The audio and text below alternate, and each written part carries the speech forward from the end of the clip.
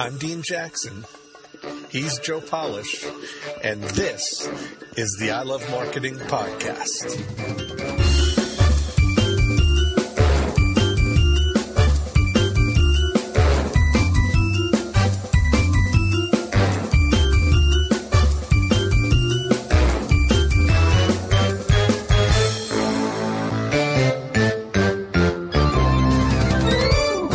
Hey everybody, it's Dean Jackson and Joe Polish, and we have a very special guest by the name of Dina Dwyer-Owens on the line with us. So Dina, can you hear us? I'm very excited today. I can hear you. Hi guys.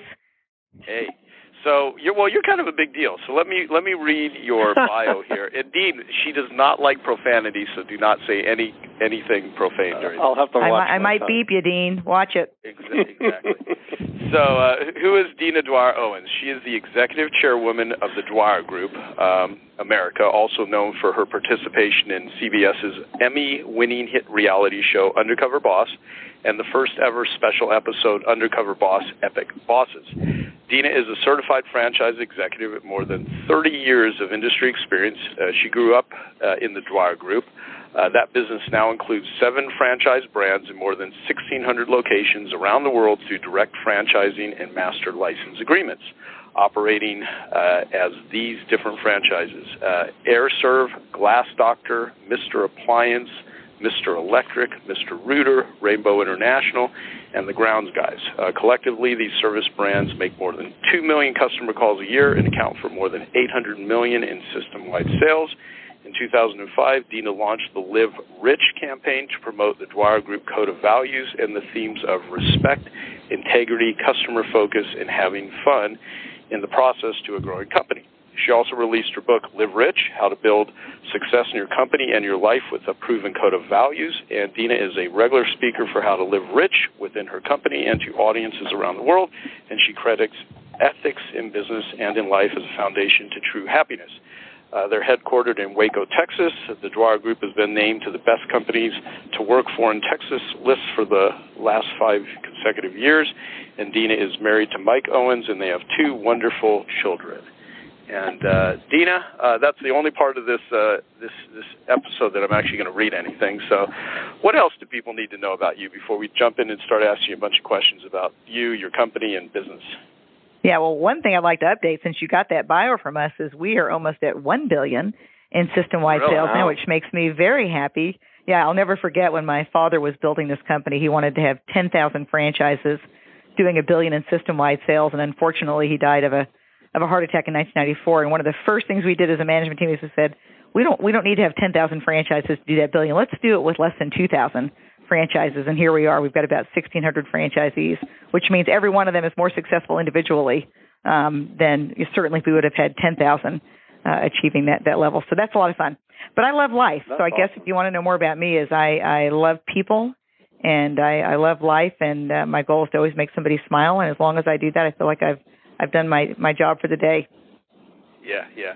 Well, and I want to recommend that everyone listening to this, after you've listened to it, go watch the episode of Undercover Boss. I actually watched it for the second time right before doing this, just to put it fresh in my mind after I read your book, Live Rich, and it gives a completely different context of your company and your organization and you and your code of ethics and how you think about things, and it's really interesting, all of the different sort of philosophies that you've merged together and you have perpetuated through the organization to obviously have the success that you have. And so I do want to say that I met you in person through our buddy Vern Harnish at one of his Fortune Summits where you were a speaker, and I thought you were fantastic. And we have a lot of friends in common. I mean, Dan Kennedy, the curmudgeonous marketing brilliant guy. And we've interviewed Dan on I Love Marketing, of course, and Dan used to write a lot of my sales copy the first 9 years of my marketing company, and of course, we have a lot of probably similarities considering how much marketing work I've done for service industries, and that your whole world is that world. And then Dan Sullivan. I mean, all of us are in Strategic Coach, which I think is kind of cool. It really works. Yeah. So Don Dwyer, your father. Let's talk about the history of the Dwyer Group and a little bit about your dad and what started it all, and what you still apply, and what you have created on as a result of running the company yourself. Yeah, well, there were three things Don Dwyer loved to do, and Joe, you were such a young man, when he was around, and your reputation has just continued to grow since then. I mean, anybody asking the restoration business about Joe Polish, they all know who Joe Polish is, and so it's just kind of fun to talk to somebody who was around when my father was out there building a big business in Rainbow. But he's a guy who loved to build businesses, build buildings, and build people. But the thing he got the most pleasure out of was building people. In fact, today I was working with a new group of franchisees in basic training. I teach the very first class of basic training, and it's kind of the first half of Don's original mission, and that was to teach his principles and systems of both personal and business success so that all people he touched would live happier, more successful lives. So the thing he got the most pleasure out of was helping people achieve their dreams. So this morning I taught a class called Design Your Life, and it was really all about what is it you really want to achieve out of your life, and how is this franchise or this career? In some cases I had franchisees' employees here or my own employees here. How is this career going to be the vehicle to help you get where you really want in life? And, most people have never thought about that. They don't have clarity about where is it I want to go with my life? Everybody's just kind of living day to day and busy being busy, which doesn't make any sense to me, but most of the world lives that way.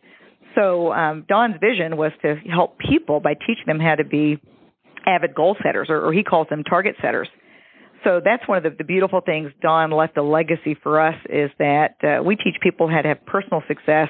And then on the business side, we teach them the principles and systems of business success as it relates to the franchise systems in particular. And then the foundation for all this success Don started was with something he coined his code of values. And that really is what set the culture here at Dwyer. Very family-oriented, very respectful culture. And yet Don was a guy who had to hold us accountable to those original values. There were things like loyalty adds meaning to our lives.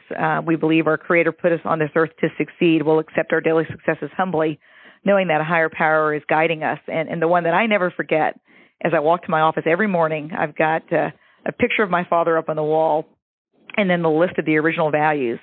And the one that screams at me as I enter my day is, we must re-earn our positions every day in every way. So even though I was a child of his, 6 kids in our family all grew up in the business, we were worked harder than anybody else because he didn't care what we did yesterday. Congratulations, you're on Undercover Boss, Dina, but what are you going to do today? That's history. Mm-hmm. Let's move forward. What are you going to do today to make a difference in the lives of the franchisees, the employees, and the customers that you're responsible for? So that's a little bit about Don, and I don't know, Joe, if you want to pause there, but I can tell you what we did with that code of values once he passed away, because that was the biggest gap that we saw going forward as an organization. No. I mean, I will just say this: that he obviously was a great catalyst, and when it was passed to you and you took this over, and you described kind of the transition, which I'm sure there's a ton of lessons in that. You could probably talk for a week just on the things you learned and you taking over this organization. How did you decide to hold on to what your father created, and how did you go about deciding what to change or what to add to?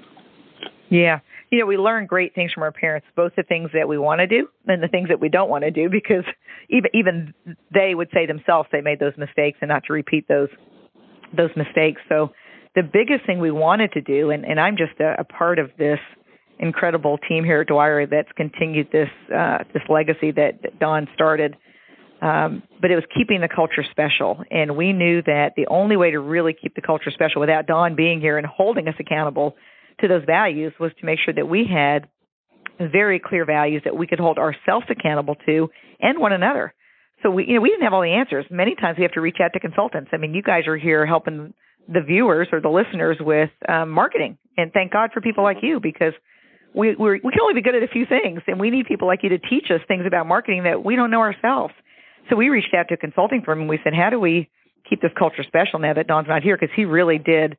He'd let you know if he felt you weren't living up to the values, or if he felt you were. They were just a little subjective. So we got the coaching from the consulting group, and they said, why don't you operationalize the values? Take those beliefs that Don Dwyer created this culture on and put them into an operational format so that any one of you can pretty much say, yes, I've lived up to this value, or I haven't lived up to it, or we could say that to one another. And that's exactly what we did, and it's kind of a fun story. This was back in late 95, early 96. And by the way, Don had just taken the company public in 93, and we were traded on NASDAQ, and he dies of a heart attack a year later. We tease that going public killed him, because many of those very strong entrepreneurs don't like giving up some control. And he and I were best friends, and he said, man, I'm not so sure I did the right thing there. But, then he died. So the thing that we knew is that we had to maintain that culture. That's what was going to carry us forward. So we brought our employees together once we created this new operationalized code of values, and we said, look, we think we have the solution, but we need your help. 6 of us on the management team at the time, we said, we haven't demonstrated our commitment to you to live up to these values. So we know we've got to do that first. So we played a game. We're from Waco, guys, so we do things a little goofy sometimes. So we played a game, and we said, look, we want you to study these. We gave them all a laminated card that had the original code of values on one side and the operationalized version on the opposite side. And we said, study these new operationalized values. And anytime you catch a management team member violating a value, we want your feedback. And the feedback came in the form of a simple beep. So all any associate would have to do if they walked by, a management team member was in a meeting with one of us and we violated a value, was just to go beep. And that would be the signal to us that we just messed up on the values.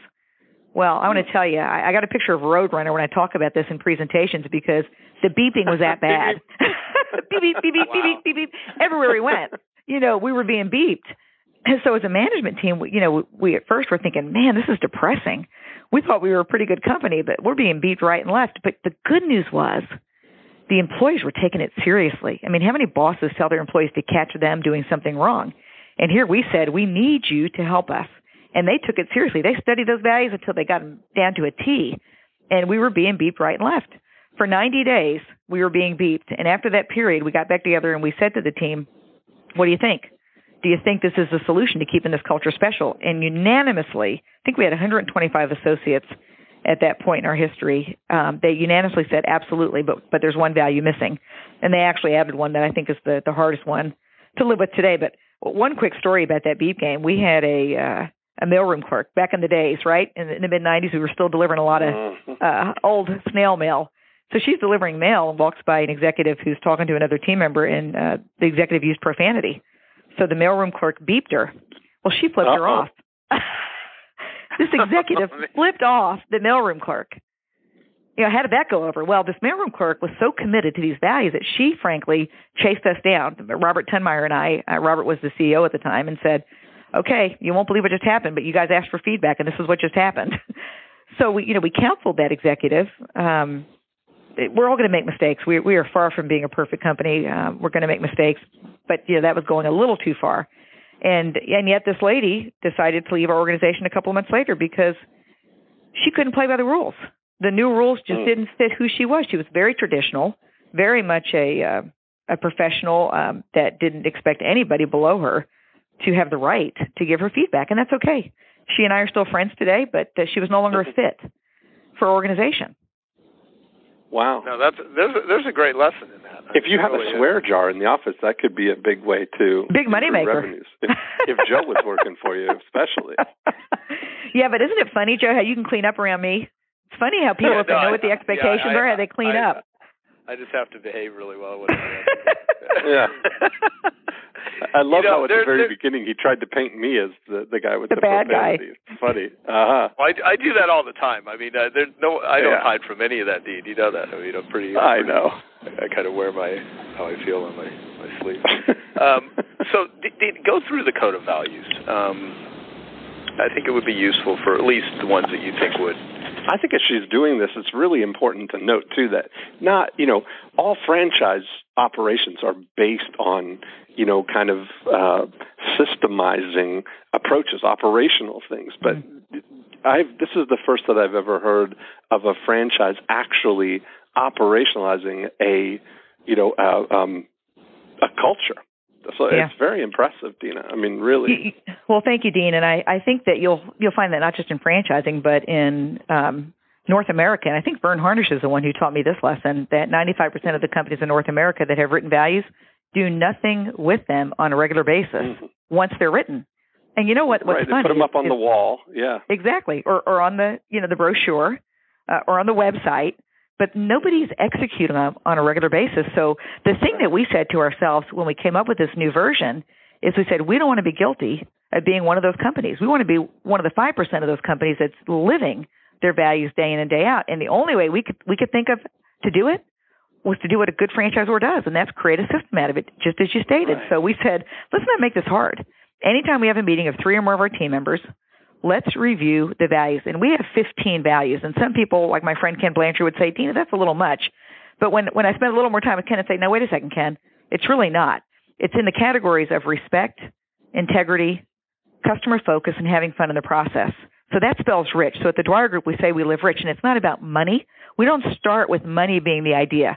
We start with people being the idea. If we treat people with respect and dignity, guess what? Profit's simply the applause we get for doing that well. So I told Ken, look, below each one of those core areas, we have to have very specific standards. I call them values. He might call them standards that explains what do we mean by respect? Because you know what, Joe, you might have a different definition of respect than Dean does, and that I do. So if you leave your employees up to coming up with their own definition of respect or integrity, we're not going to create the same experience for the people we're doing business with. So we decided to be very clear about it. So under respect, for example, we have the golden rule, treating others as we'd like to be treated. Next, we have listening with the intent to understand what is being said and acknowledging that what is said is important to the speaker. So many times we're half listening.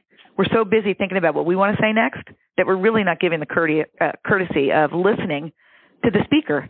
And when it comes to, communication being mostly body language, people have forgotten that when you've got something important to discuss with somebody, don't do that over the phone or over email or texting. Get face-to-face, because their body language is going to tell you more about what's really going on with them than what's coming out of their mouth. So that's another one under respect. Speaking calmly and respectfully without profanity or sarcasm is another one under respect. And I'll tell you, I've studied this.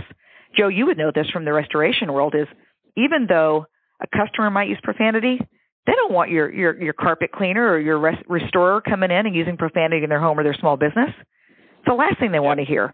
And sarcasm is another piece of that that's really tricky. I never thought I was a sarcastic person until we bought a huge company, one larger than ours, back in 2004, and I was out doing town hall meetings with about 65 people at a time. There were 1,200 new employees that we basically, added to our family overnight. And the goal was just to franchise these Harmon Glass locations out that were currently company owned. So I wanted to just help people understand who the Dwyer Group was, what the plan was. So I told them the story about the code of values. And at the end of the discussion, I opened it for Q&A. And a guy at the back of the room, who was probably fearful about whether he'd have a job going forward or not, asked a really sarcastic question. And I responded in a way that I thought was very firm and frank.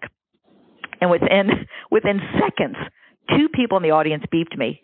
Now, remember, this was a 45-minute session. I just gave them the overview of the code of values, just like I gave you about the beep game.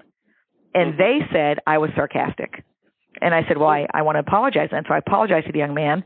He said, ma'am, you don't owe me an apology. I should have never asked the question the way I asked it.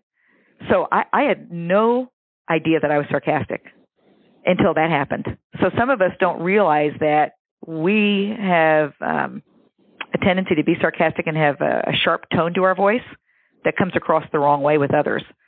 So just when you think maybe you don't have these problems, let somebody else give you feedback, because sometimes we do and we don't even realize it. So that's the area of respecting. You're asking me to kind of walk through the values, and then you get to integrity. And integrity starts with making only agreements we're willing, able, and intend to keep. And yet with time moving as fast as it moves, I think I learned this from Tony Robbins, is the rate of change is changing. And, one of the things you have to, take that one down. You have to think about it. But the bottom line is we make agreements we intend to keep, but sometimes things change.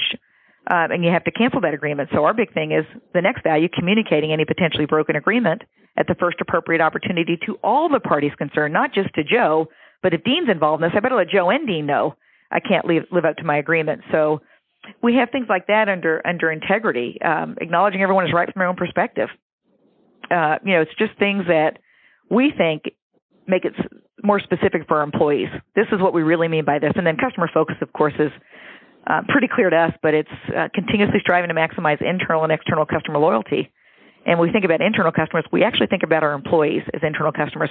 And I do need to make a slight correction. We should have corrected the bio for you, Joe, but we achieved best companies to work for 5 years in a row.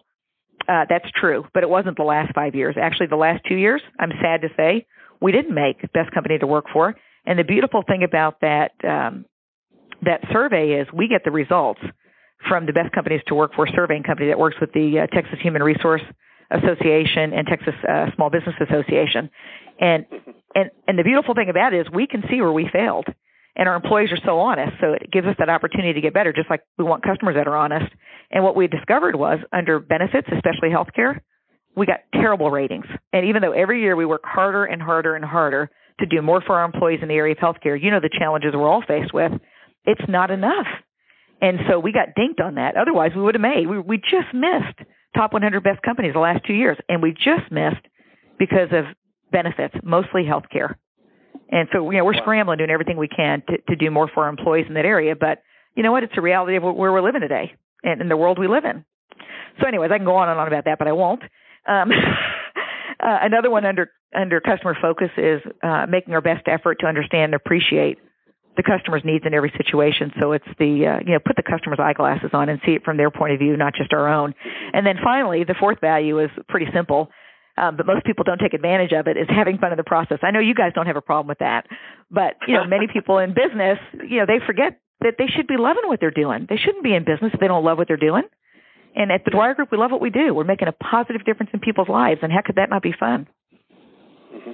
Yeah, well, no, I mean, I think, and I even refer to money as fun tickets at times, too, because it's all the perspective of how you kind of look at it. And I remember years ago I created a whole program built on having an ELF business, which is easy, lucrative, and fun, or a HAP business, which is hard, annoying, lame, and frustrating.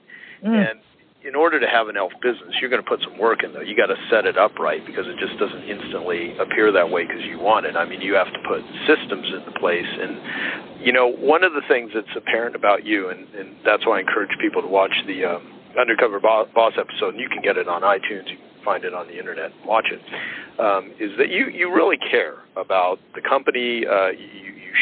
You cry pretty easily too. I mean, how would we get you to cry on this interview? Is that possible? I don't know, but it's not very hard. I am who I am. And I talk about the fact that we all need to be as leaders the best version of ourselves. And be authentic. And, for me not to cry when I feel like crying is just not authentic. And there are certainly times where I have to work very hard to hold back the tears when it doesn't seem like an appropriate place for me to have tears. But, man, it's tough. And yet the feedback I got from the Undercover Boss episode, because they did capture every tear I shed on that, the journey of filming, which lasts more than a week. And then they cram the best of the best into 45 minutes. So they did in fact show you every tear I shed. But I do cry a lot. I probably got the most tears voted in all the 72 Undercover Boss episodes, and that wasn't on purpose. It's just the way I am. But right. Why go through life pretending to be somebody you're not? And I'm not saying any of that in a bad way. I think it's like. I know. Oh no, I know. Yeah. I was going to say it's kind of neat to read the book after having seen the episode, and then you really understand what was going on there too. A lot of stuff, huh? Mm-hmm. We've had a lot of adversity in this company. So, to people viewing the Undercover Boss episode, it might look, oh, this is a wonderful company. It looks like they've had great success always. Well, we haven't. We've had our ups and downs like every other company's had their ups and downs. Mm-hmm. Well, let's talk about. Well, let me say this before I forget. One of the things when I first met you in person, that was the decision where I was like, yeah, I really would like to. Do an interview with you and get to know you more, is when I walked into the gym, and here you are working out in the middle of a very busy conference, one of these conferences that doesn't give you like an ounce of real free time if you try to make all of it and go to all the receptions and everything. And out of, I don't know, maybe 600 people that were there, if there's anyone that could have a good excuse for not being committed to exercising is someone who's actually speaking at the event, and that's you. And here you are, in the gym, and it's always funny when you're at a conference in Vegas. I mean, they always have these, in most cases, not very good gyms. Right. They get start drinking and smoking and partying, they're not exercising. And you're at a conference and you're exercising. And that speaks volumes about how you actually live your life and how you think about your family and how you think about your company, how you think about people. Because if you don't take good care of your body, you're probably not going to, it says a lot about other things. I'm not saying in all cases. It's just there's a lot that can be learned from that. And so I think you're a person who has not only brought an incredible amount of intention to what you want your company to be and how you think about the clients, the customers, your team members, but your ability to leverage that and parlay it and train it to other people so that those behavioral changes actually happen in the lives of thousands, tens of thousands of people. And that's a big undertaking. I mean, that is like a huge accomplishment and a huge impact. And so my question for you is, does this require a certain level of big picture thinking? What are some of the ingredients? I know there's no instantaneous answer. You can, here's the secret sauce and here's how you put it together. What are some of the elements that have allowed you to become that way? Yeah, that's a great question, especially that I just, taught this Design Your Life class this morning to a group of new franchisees, and some also that were returning for what we call the encore training. So some franchisees that maybe have been out there for a year or 5 years or 10 years who want to come back and get refreshed. But in that class, and this is new to some people, but not new to a lot of people that are very successful, is this whole idea of clarity of personal values. So we have the Dwyer Group's Code of Values, and that to me is the foundation for success for our corporation. And those benefit me in all areas of my life, and they benefit the employees who practice them in all areas of their life as well, and our franchisees. But when you think about yourself, so if you look at Joe inside or you look at Dean inside, there are certain things that you guys value in your personal lives. And when I take the franchisees through this exercise, we actually have Dr. Robert Cooper, who's been a speaker of ours. I know he's a friend of yours too, had provided me one time the best values worksheet I'd ever seen. And it's really quite simple, but you identify all the values that mean something to you today in your life, and then you take the top 5. And then what we do at the Dwyer Group is we take those top 5 values and we say, now apply your rules or rituals to those values. What is it you do in your life that demonstrates your commitment to that value? For example, faith is my number one value today. That wasn't always the case. When I was in my early 20s and I was attending Baylor University and working full time for my father, my number one value was social, and it wasn't giving back to the community. It was social and having fun with my friends. Right. And today it's very different. We all mature and grow, and so faith is my number one value. And with that value comes certain rules and rituals. One of my rules and rituals is to pray in the morning and the evening, but I find that I pray all day long, and I'm praying for people. That's what prayers are all about. I'm always praying for people, our franchisees, our employees, my friends, my family. It's just being prayerful. Then I have attending Mass while, on Sundays, and then I have attending Mass while traveling on Sundays. So those are some of my rules and rituals. And then there's this column called change to the rules. So there are times in life when you've got to make a change to the rules. And some of these changes are very serious changes. Some of them are just lightening up, and sometimes we create rules on ourselves that make life much more complex than it needs to be. So it can go either way. But in the case of my value of faith that I shared with the franchisees today is I was in Kingston, Jamaica, doing a speaking engagement, and it was over a weekend. So I was looking for a church to go to on Sunday, and I couldn't find a Catholic church in all of Kingston. There were lots of churches, but I failed to attend a service that Sunday. Came home the following week, taught this class again to a group of franchisees, and realized I've got to make a change to my rule. And the change is to attend church while traveling on a Sunday versus attending a Catholic church while traveling. So it's a slight little change, but you know what? I left unfed that Sunday because I didn't go to a service. And I thought to myself, I'm never going to do that again because I didn't feel good about myself. So now when I travel, if I cannot find a Catholic church, I go to a church that I feel like I'd be welcomed in. And it has been one of the most amazing experiences because the people I meet, it's just incredible. And then some of my other rules, when we did this acquisition in 2004, my life was way out of balance. We had 8 project teams, 8-hour conference calls. You guys have been through that before. It's a lot of work.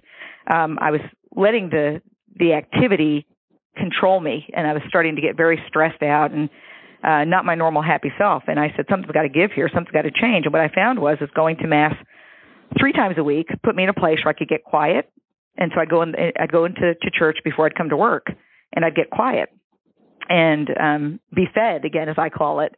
And that just allows me to be grounded and not get caught up in the activity of these big project lists, because I knew sooner or later we'd get through those. But while you're living them, it's overwhelming sometimes. Well, that calmed me down and kept me very grounded.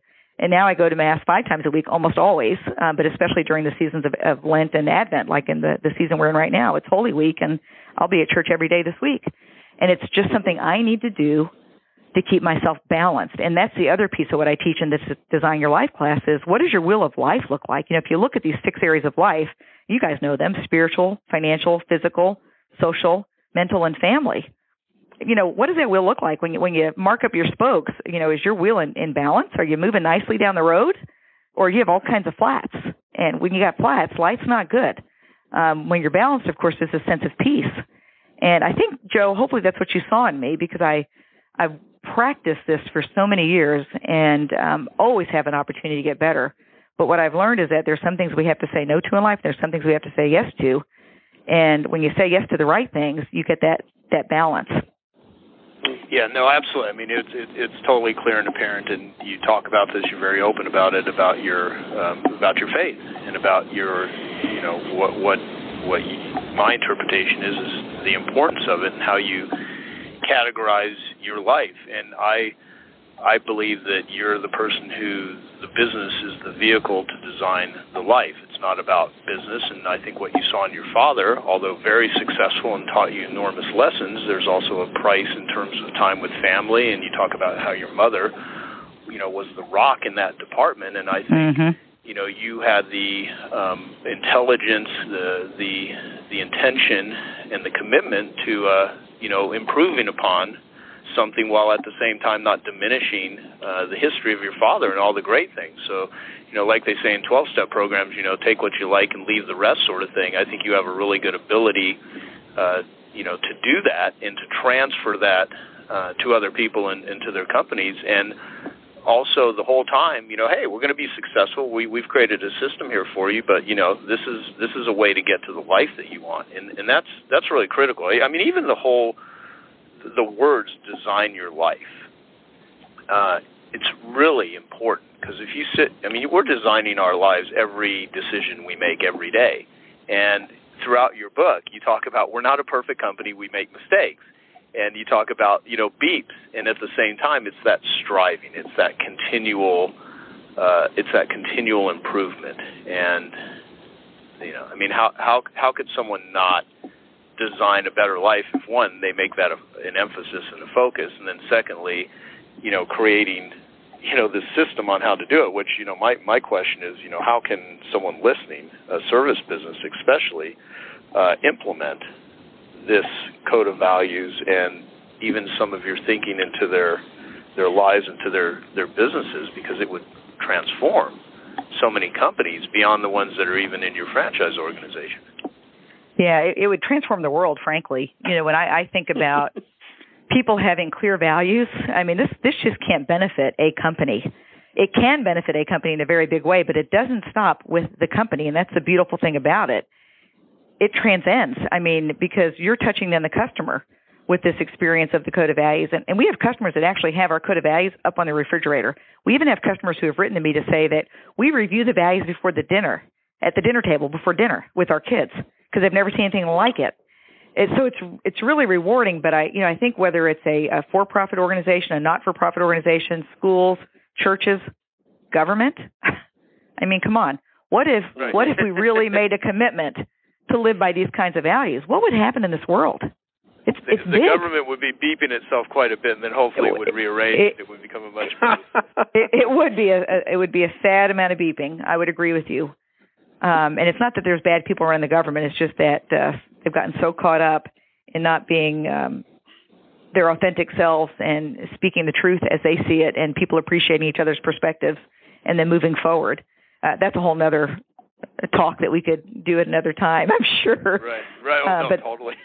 Yeah, but it is the whole values thing. I'd encourage your listeners, and Joe, I know you purchased a bunch of books, and I appreciate that, but I'd encourage your listeners, if they'd like a book, they could even write to me directly, and I'd be happy to send them a complimentary copy of Live Rich. And I'm working on a new book that I expect will be out by the end of the year.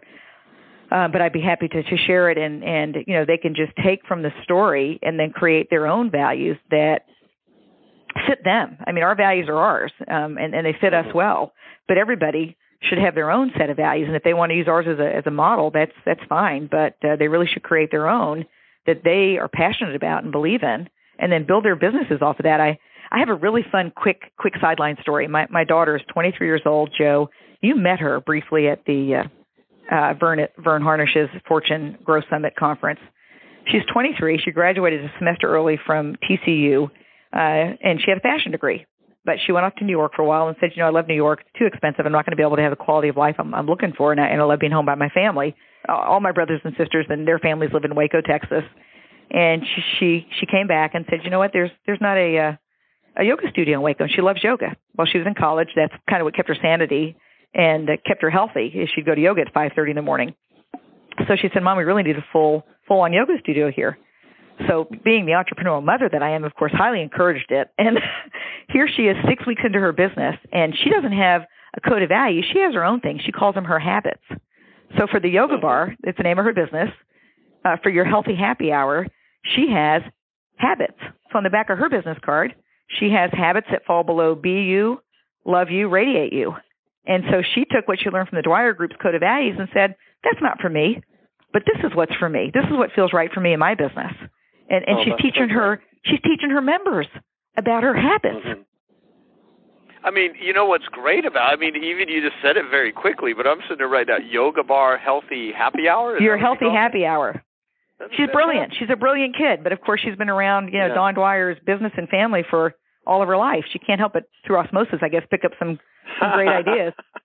Let me stop you right here real quick, Dina, because you do this throughout the book. You do it when you talk, and I think it's an interesting thing, and I'm sure you've been called out on this before, is that you do a really good job of acknowledging other people and not taking the credit that you very much could. I mean, here you are. I mean, you are in the position of executive chairwoman of the Dwyer Group, and you're always talking about the talent of the team and the great people. And your daughter, she's brilliant because you didn't say because she was raised by me, because she was around the Dwyer Group. I mean, you're very good about acknowledging. And I think, if anyone just improved their ability to acknowledge other people by 5%, just how, not like transfer, double it, but just like a little bit. What would it do to their relationships? What would it do for how other people feel? So what's some advice on how do you consciously, are you aware of that? Is this something you didn't used to be that way? Because you said early on, your biggest value was social, or, where does that come from? Probably when you were 23, right?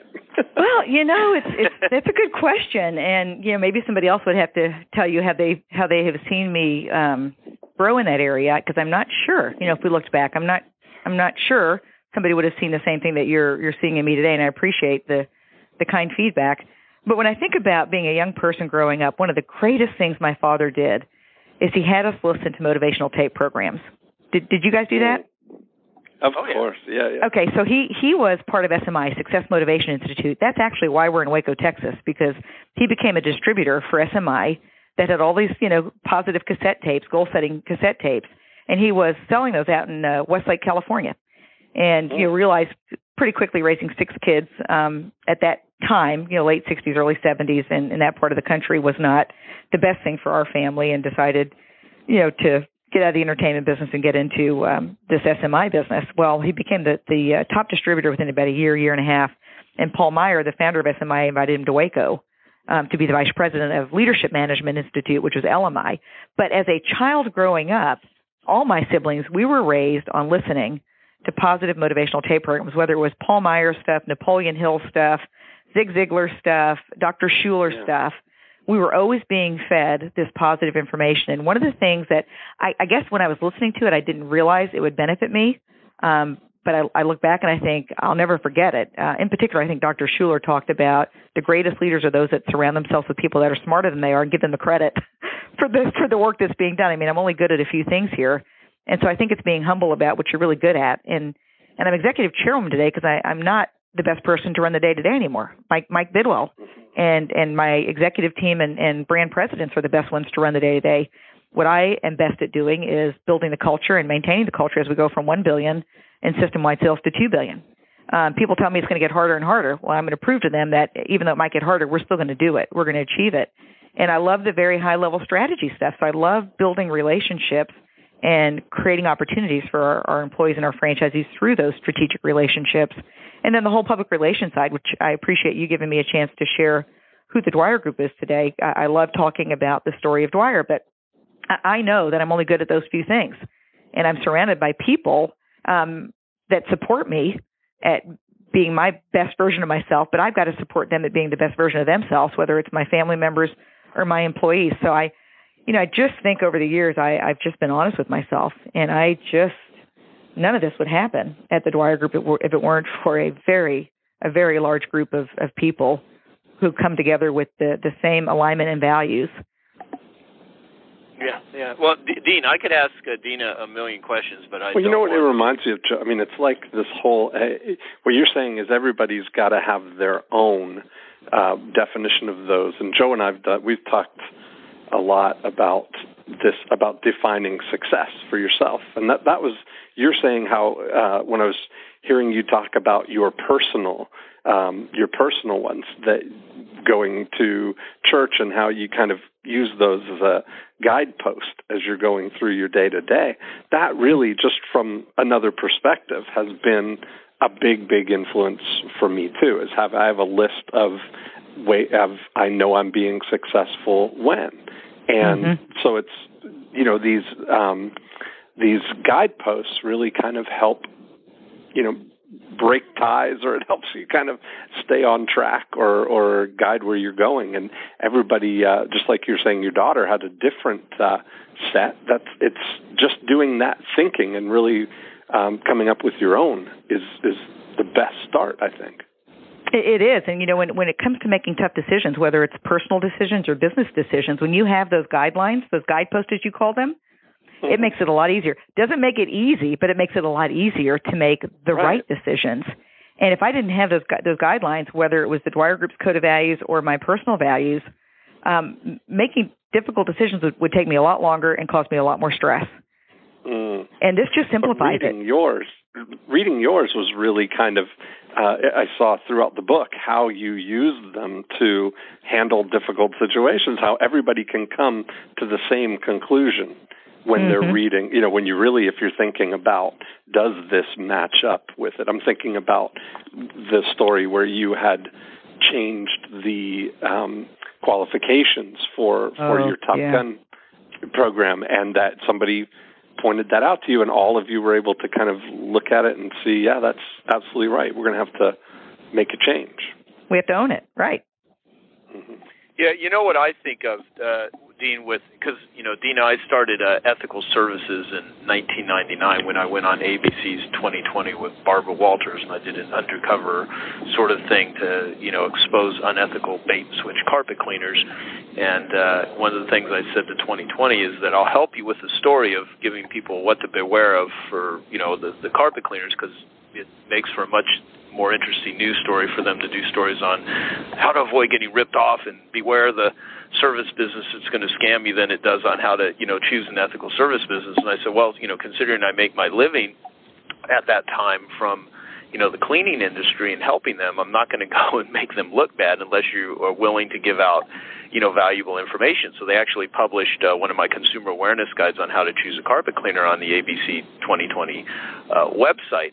And I created a code of ethics, which is, basically, I won't read all of them, but they consist of, not employing technicians in a manner that forces them to do high-pressure selling in order to make a livable wage, 100% guaranteed your work, never using misleading or dishonest advertising, giving firm price quotes, carrying proper insurance, all of that sort of stuff. And from reading your book and listening to you now, it just occurred to me that one way that I could so deepen those code of ethics for people that are ethical service members is just literally turning it into the process and taking it a lot more seriously. And one thing that I've gotten from you is that there's a lot of really important guideposts, as Dean would call them, and there's a lot of values that people can identify, but what do you do with them? How do you integrate them into into the DNA of your organization and of your life. And so that's been a huge insight to me, which leads to my question of how do you define leadership? I mean, how do you think about leadership? Well, I think a leader is anybody who has influence over another. So I think that's just about everybody, isn't it? I mean, all of us, right. Whether we're mothers or we're executive chairs, we're influencing somebody. And we have to be thoughtful about that. I mean, there's a difference between having influence over someone versus, being effective, being productive. There's a lot of there's a lot of people that have influence for a period of time and then they crash and burn, and then there's people that have sustained leadership and respect. And it seems with the Dwyer Group, you guys are 30 years now. I mean, you've done pretty good, and you're still growing like crazy. Yeah, we are. And I think about some of the. I'm always studying great leaders, and I think about a book that Ken Blanchard wrote not long ago on Colleen, who was a former chair or CEO of Southwest Airlines, and her book's called "Leadership is Love." So when you think about caring about people, even though you can be tough with people, and you have to be sometimes, as long as I know you care, it seems to make it all okay. And then I think of Stephen Covey. I think Stephen also spoke at that Fortune conference that you and I were at, Joe, and one of the things Stephen talked about was the speed of trust and how important it is that people trust you. It takes so long to really gain people's trust, but it doesn't take long at all to lose it. And so the values for the Dwyer Group gives us that consistency of trust, because if we are working hard to hire people that are aligned with our values, and we're working hard to select the right franchisees that are aligned with our values, then that speed of trust should continue to grow. But if we start making decisions just because we can make an extra buck off of it, we're going to start losing that quality of trust. And again, an organization that we've been working hard to build for 33 years could fall apart in a very short period of time. So, I guess, let me think. How do you decide what gets your attention and what doesn't? I mean, there's got to be so many potential demands that come to you that you have to be a very skilled air traffic controller. This is going to go to this person. This is going to go to that. That's a good word, air traffic controller. Or master delegator, right? Right. Yeah. And the fact that you've even identified, going to church and your faith is calming you down. I mean, you could very much, and we all know, I mean, some would be kidding themselves to say you haven't had nights where you could not sleep because of the sheer pressure of, the organization, but part of it is your perception of it. So what's the Dina Dwyer-Owens method of time management and internalizing all of the different demands, and how do you juggle it? How do you manage it? Yeah. Well, I'd say that, a lot of those lessons I learned from my father, and just the whole prioritizing your time, your money, and your energy, and the way you make decisions on where you spend your time, money, and energy. And he didn't really have energy as part of what he would teach us, but I've over the years learned that so much of me being productive has to do with my energy and what unique abilities. You guys are familiar with the term unique ability from Dan Sullivan in Strategic Coach. What are your unique abilities? And the best value I can bring to the Dwyer Group, and frankly, the best value I can return to my family, is if I am playing in my unique ability the majority of the time. So this recent promotion, I call it that I promoted myself to executive chair. I really promoted my company president to CEO, but at the same time, I have been working towards this for the past 5 years intentionally, because it forces me to just play in my unique abilities and not get caught up in those things that I don't need to be touching, because I've got an amazing deep team of people who are frankly much better at those things than I am today, and I don't get the same energy out of those things that I used to get. They're the things were excellent. We call them excellent activities. We might be great at it, but we don't need to be the ones doing it anymore, because we've brought up a team of people that are even better at it than we are. So I really just gotten good at saying no, and then I have a team that's around me. I can't claim that I have two assistants that are mine. One of them is mine, and one of them is my company CEO's, but he's good to share because he doesn't delegate enough. I still have to work with him on that. And, they are my traffic controllers. So they do what do we call it at Strategic Coach? They protect my confidence. So when they know there's something that's coming across emails, I have them actually screen my my main email box. So just like they would do my hard mail coming in, they'll screen my main email box, and anything that doesn't belong on my desk or in my lap doesn't ever come to me. And, so with my emails too, if there's somebody else that's better to handle it than me, they might CC me on something they forwarded to somebody else.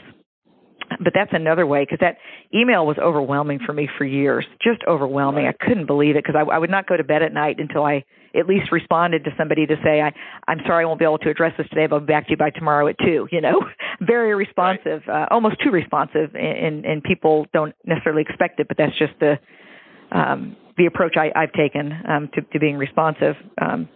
Anyway, so it's getting people to help protect my time, money, and energy, and letting them do it and not getting in their way. And that's been the hard thing sometimes, is going back and questioning something that you already said they had permission to handle for you. I hardly ever do that anymore. But it's taken time. So it's the entrepreneurial time system that the Strategic Coach talks about too.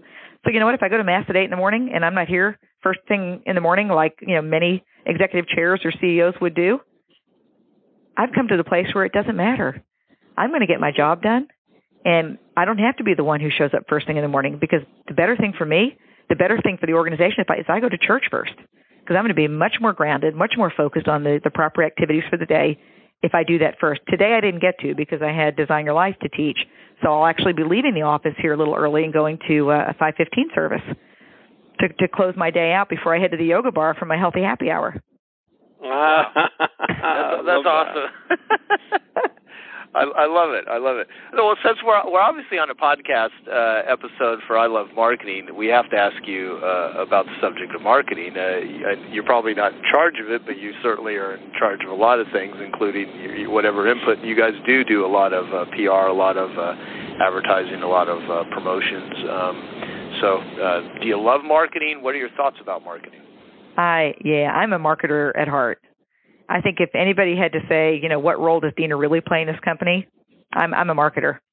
Constantly thinking about ways to share our story, tell our story, have people fall in love with our story, and that gives me a lot of energy. So I guess it's a unique ability, even though I don't have it labeled as such. That marketing is one of my unique abilities, because anything from public relations to culture, in my mind, touches marketing. Yeah, absolutely. And so if you had to give someone like a secret to success, what would it be? Oh, I've got 3. Oh. And this is funny, because when I first became CEO, by the way, I was asked to be the acting president and CEO in late 1998. We were a publicly traded company. I was 35 years old, and our outside board knew they knew we had the right people in the management team, but not all in the right seats. So they wanted to give me a chance to be the CEO and president, because they were a little fearful, though, of the shareholders, what they would say about this 35-year-old, young chick coming in to run this company. They made me act like I was a president and CEO, which I thought was kind of funny. And I got some negative pushback from folks.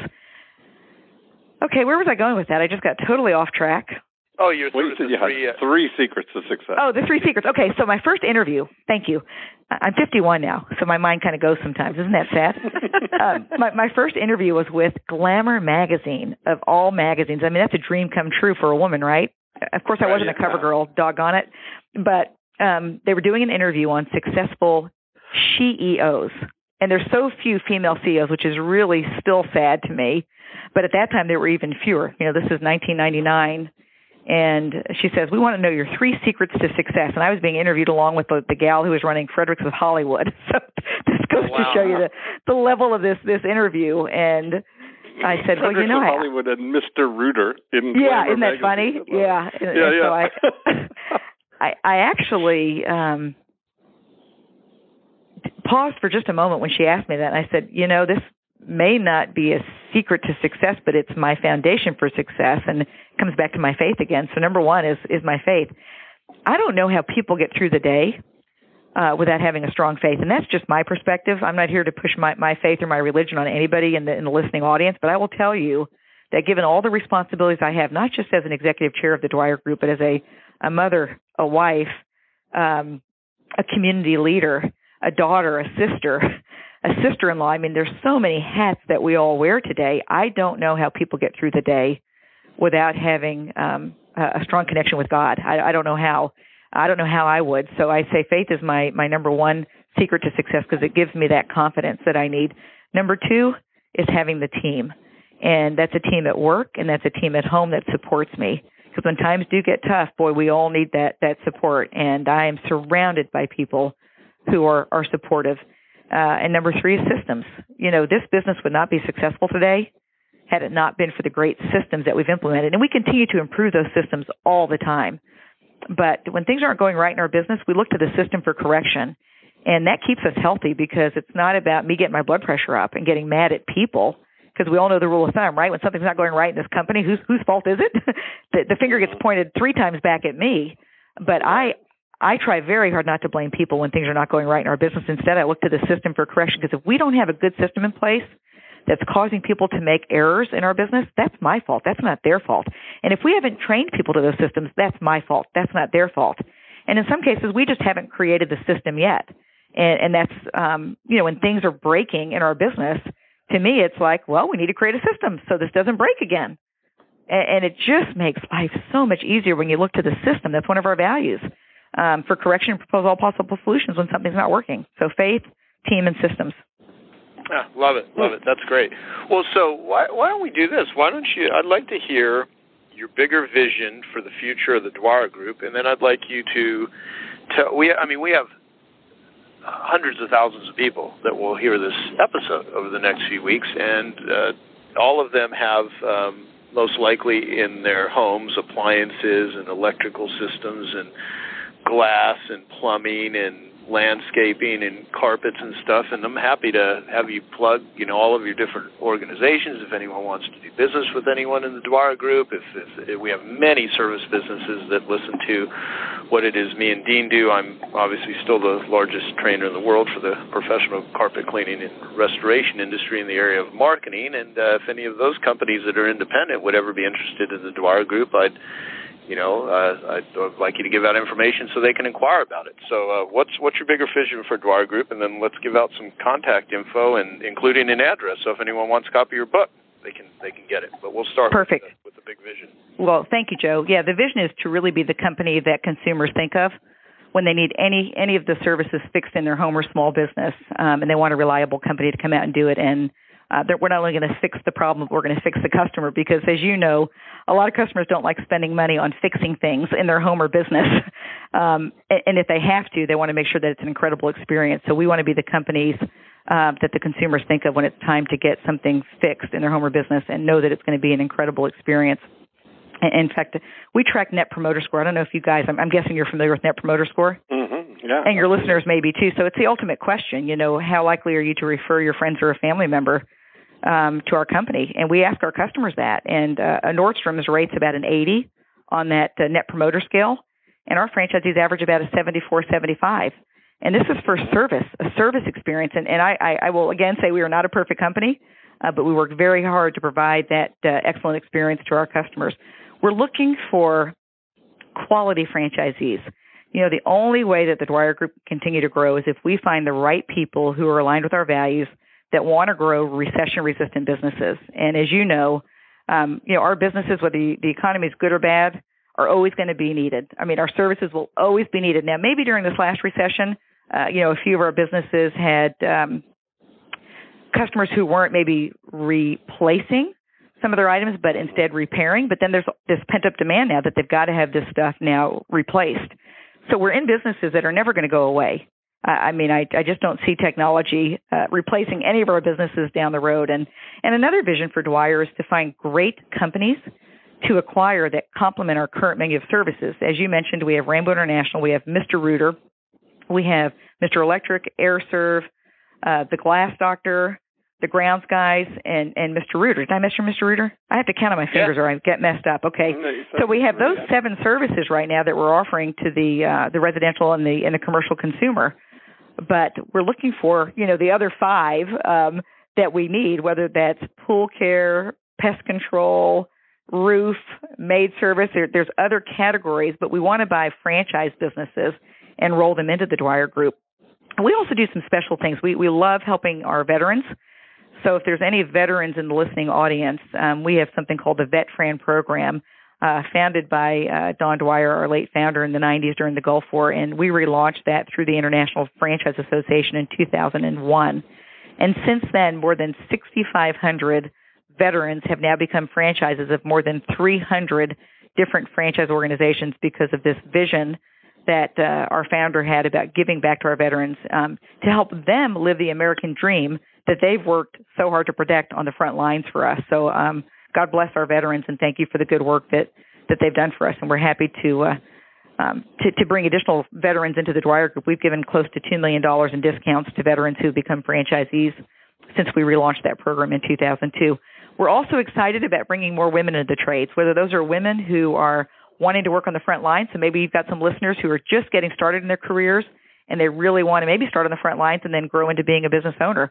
We have something called a hire program, so they can start by getting a scholarship by going to the Dwyer Group website. We have a Women in the Trades link, so any women out there can get a $1,500 scholarship if they meet the criteria.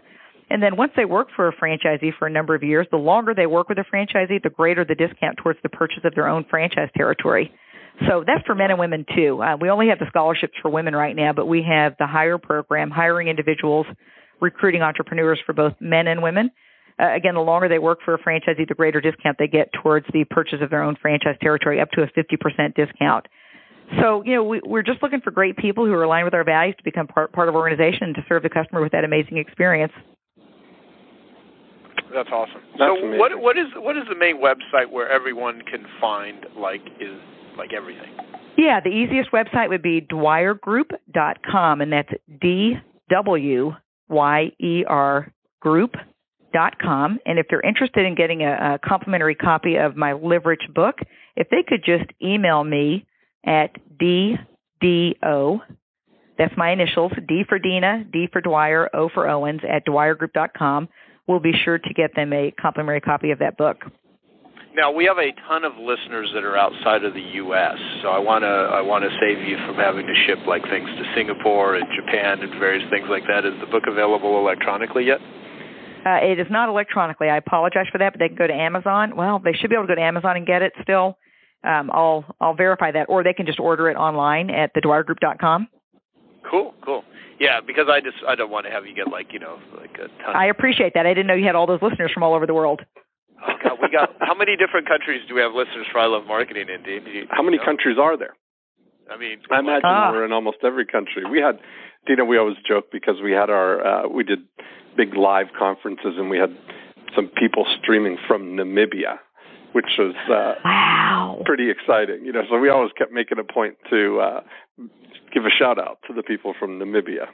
So that's there's countries where I've never heard of, that I don't even know where they're at, and I have to kind of tap yes and try to pretend like I actually have some geographical understanding, which I don't. But yeah, either way. But no, it's great, and it's great to share this with people, to actually see how you have taken this great code of values and how you've transferred it to so many other people, and it has developed a culture. And there's so many things that we could talk to you for a week about all of this stuff. So I would just encourage all of the listeners to read a copy of Live Rich. What's funny is even one of my brands in the cleaning industry is richcleaner.com, which is kind of I never thought of it at this level till that. I've had that for years.